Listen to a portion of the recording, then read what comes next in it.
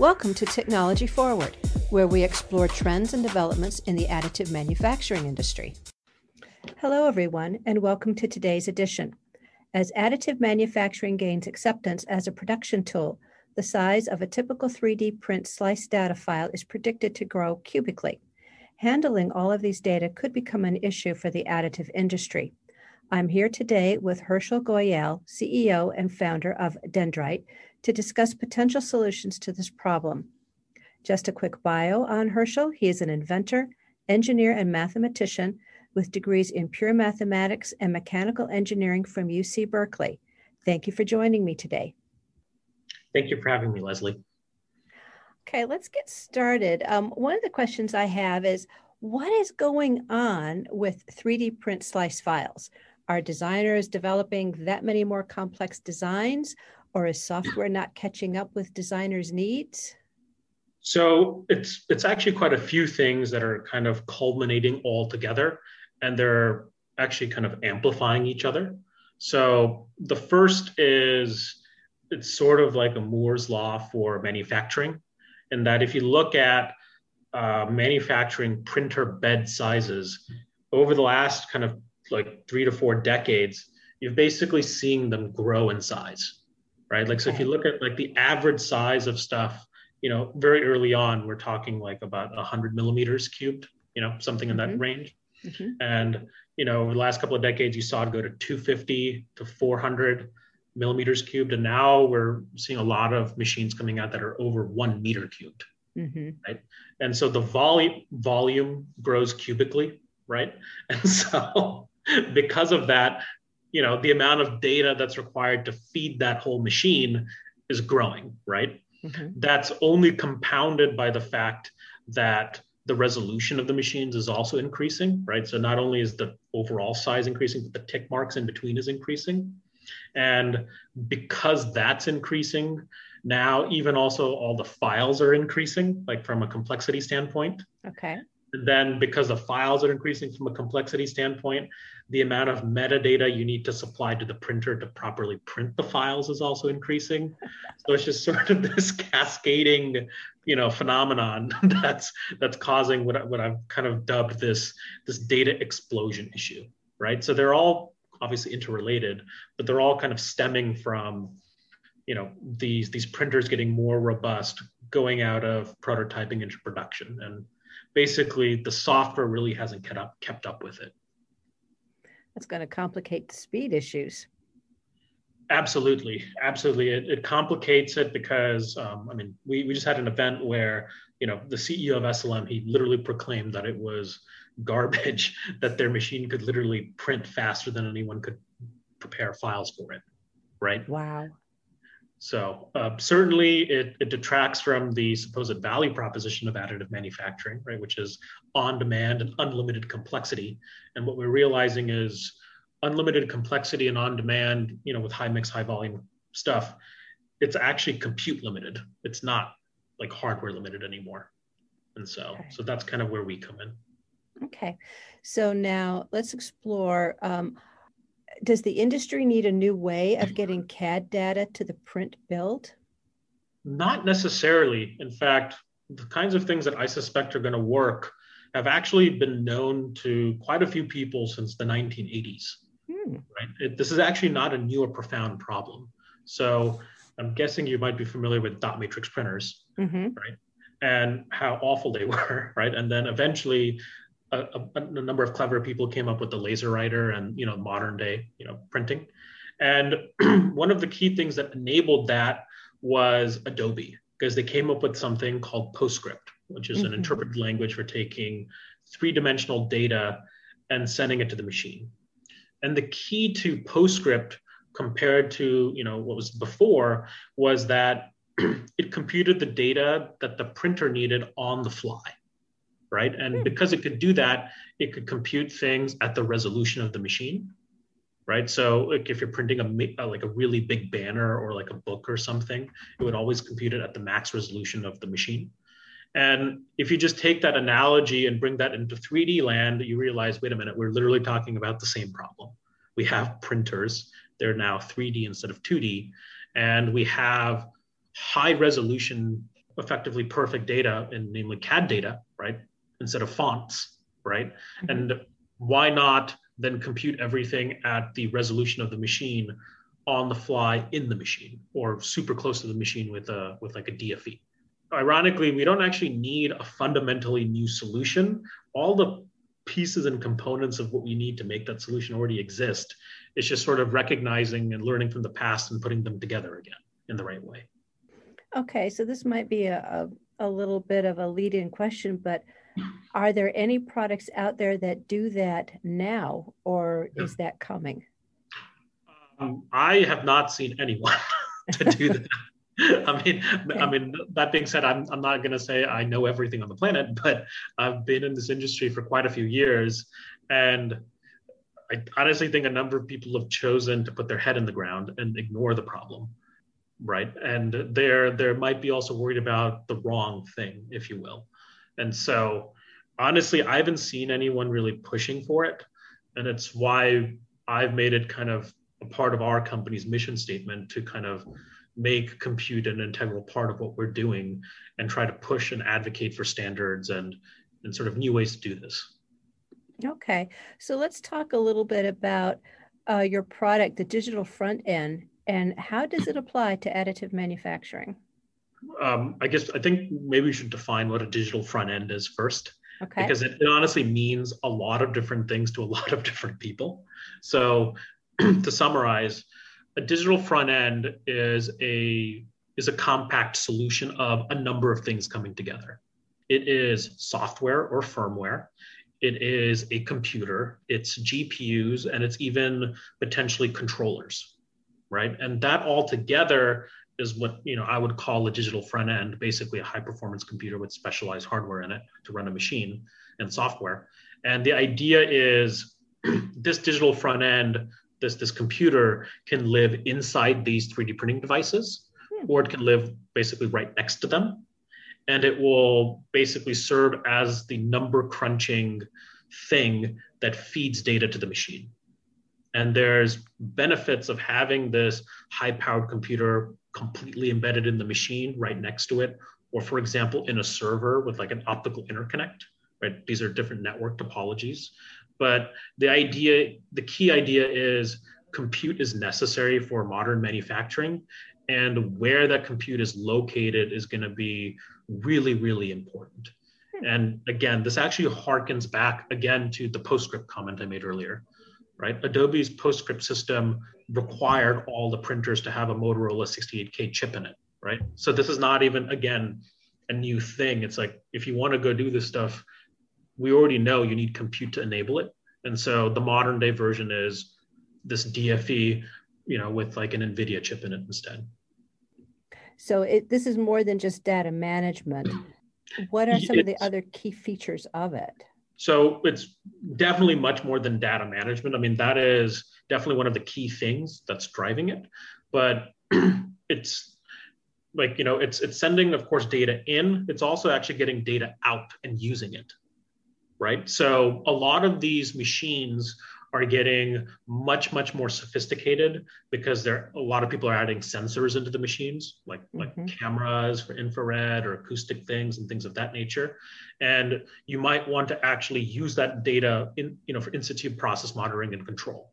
In order to compute that volume of data and then use it to tweak or modify the print while it's happening, A, you need some pretty fast and sophisticated software, and B, you need a thing to compute it on.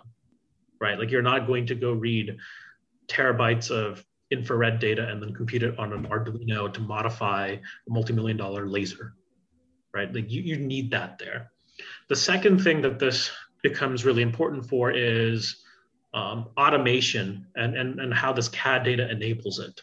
So the CAD data, of course, is a much lower fidelity way of dealing with these complex designs because you don't need all these large mesh files.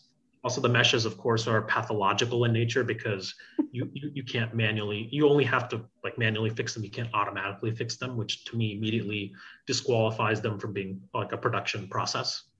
But with the CAD data, you might want to actually compute that CAD data for specialized operations or automation, right? So maybe you have machines with special controllers that enable you to print splines, and you want to use the CAD data natively on the printer to improve the fidelity of your manufacturing process.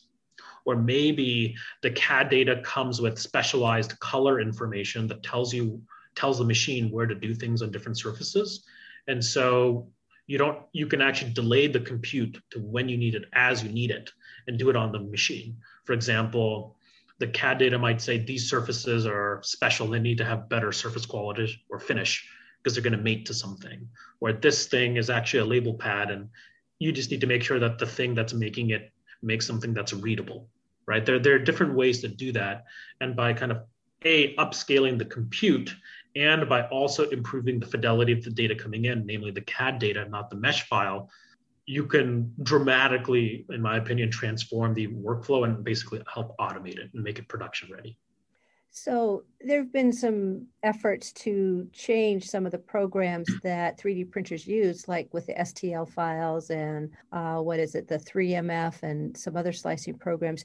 Does this digital front end eliminate the need for those kinds of programs?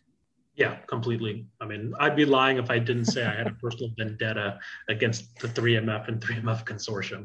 And this is where my marketing department yells at me.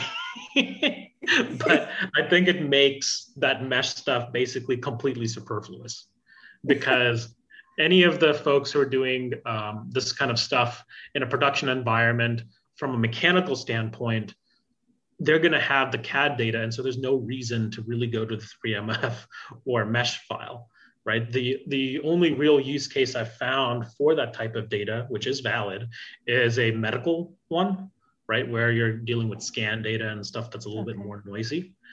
But even then, when you read that medical data in, it's usually a DICOM file or point clouds, which basically come out to voxels. And most of these printers talk in voxels anyway. So why go through the effort and the pedantry of going through all that mesh 3MF stuff when you could just go to it directly? The 3MF was a band-aid to a solution that shouldn't have ever been a problem. Well, we used STL for so long. And the history of its origination is atrocious. I've talked to the people who were in the room when that happened. Okay.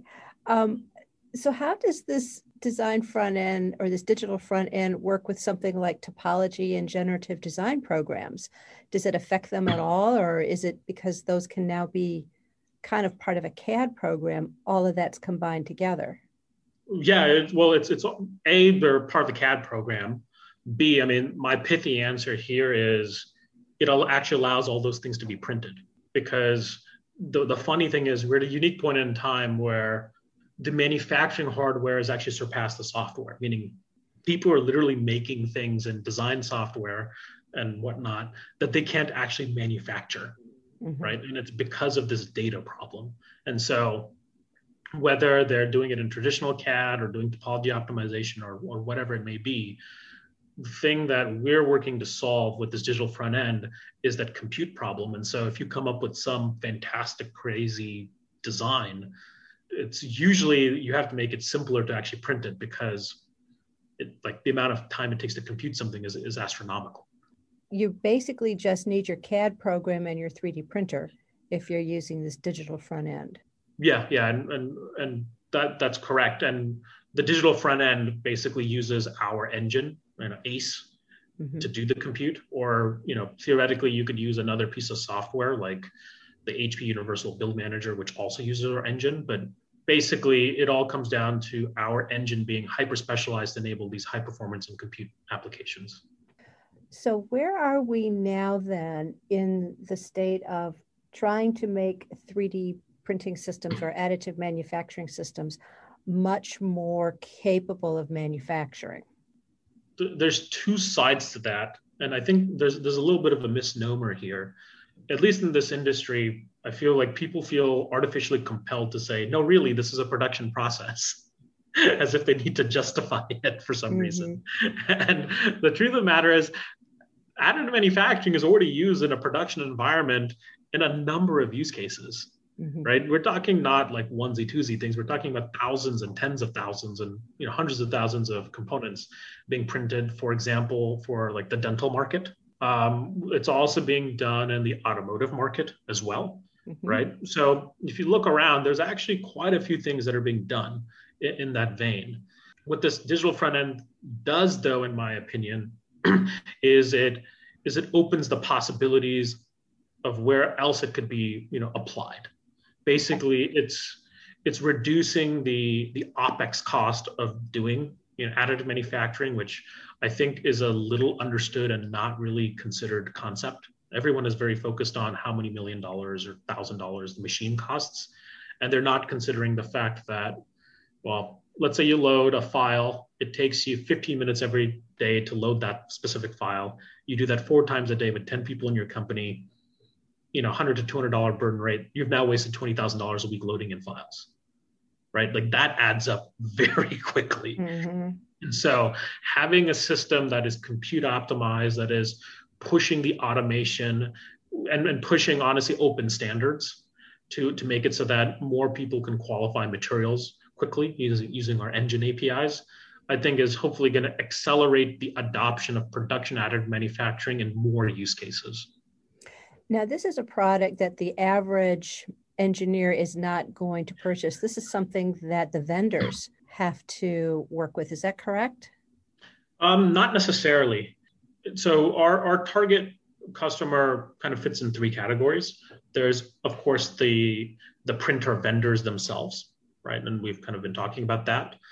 There is also the ISVs, the independent software vendors like Altair, Ansys, Hexagon, anyone doing simulation, because again, they have the same problem. It's a data problem, right? All of these folks are really good at simulation, physics, et cetera. But I'm talking about a geometric data problem, mm-hmm. right? Which is not necessarily the core competency of all software companies, right? And then the third one is actually the folks that are truly trying to get into like hardcore production and need some bespoke stuff. And so our engine comes with not only C, C++ APIs, but Python APIs. And it's done that way so that the average mechanical engineer or technician is more than capable of actually interacting with the engine to try to tune parameters for their production process. Because if you're going to go print tens and thousands of things, you can't have the printer have a failure rate, which is astronomical, right? Like you need to do the experimentation, you need access to all the knobs and dials. And quite honestly, anyone who's going to go buy 25 plus machines to go do something is going to spend the time to figure it out, right? Mm-hmm. And so, does that mean that everyone is going to go do it? No, but it does mean that we're also trying to reduce the barrier to entry, again, from the production side. And so we have to provide those knobs and dials in a way that can be consumed by folks. Also, I used to actually teach the MATLAB and Python class at Berkeley when I was a graduate student. So I'm pretty familiar with, the aptitude of the average folks who are graduating, what they're comfortable with, what they're not comfortable with. And I'd honestly say over the last decade, there's been kind of a demographic shift in that, I wouldn't say that every engineer is amazing at programming per se, but every engineer who's graduating in the mechanical manufacturing medical sector is graduating with a cursory understanding of software, and they can put stuff together, especially if they're given the resources, right? So there's been kind of an upscaling of the workforce, across the board in this part of the world. So in maybe 2 to 5 years from now, do you see a shift in the additive manufacturing towards a more capable manufacturing? I feel like it's a marketing problem. It's like, for example, one common thing that's known in the industry is, for a lot of these aerospace components, right? Especially mm-hmm. in the rocket industry, right? They're spending millions and millions and millions of dollars producing things. And even though they have high double-digit percentage failure rates on the prints, they're still spending the money because it's worth it. Of course, our goal is to reduce the failure rate so that it's even more worth it, right, from a cost and money standpoint, mm-hmm. right? And in the more of the consumer sector, right, with the dental applications and the electronics applications, again, people are producing thousands and thousands of parts. I think what will happen in the next 2 to 5 years is people are starting to really figure out additive's place in this industry, and will start to use it not in like necessarily like a let's use it for everything kind of way, but we'll really hone in on where this fits, how it's used, and how it needs to be used.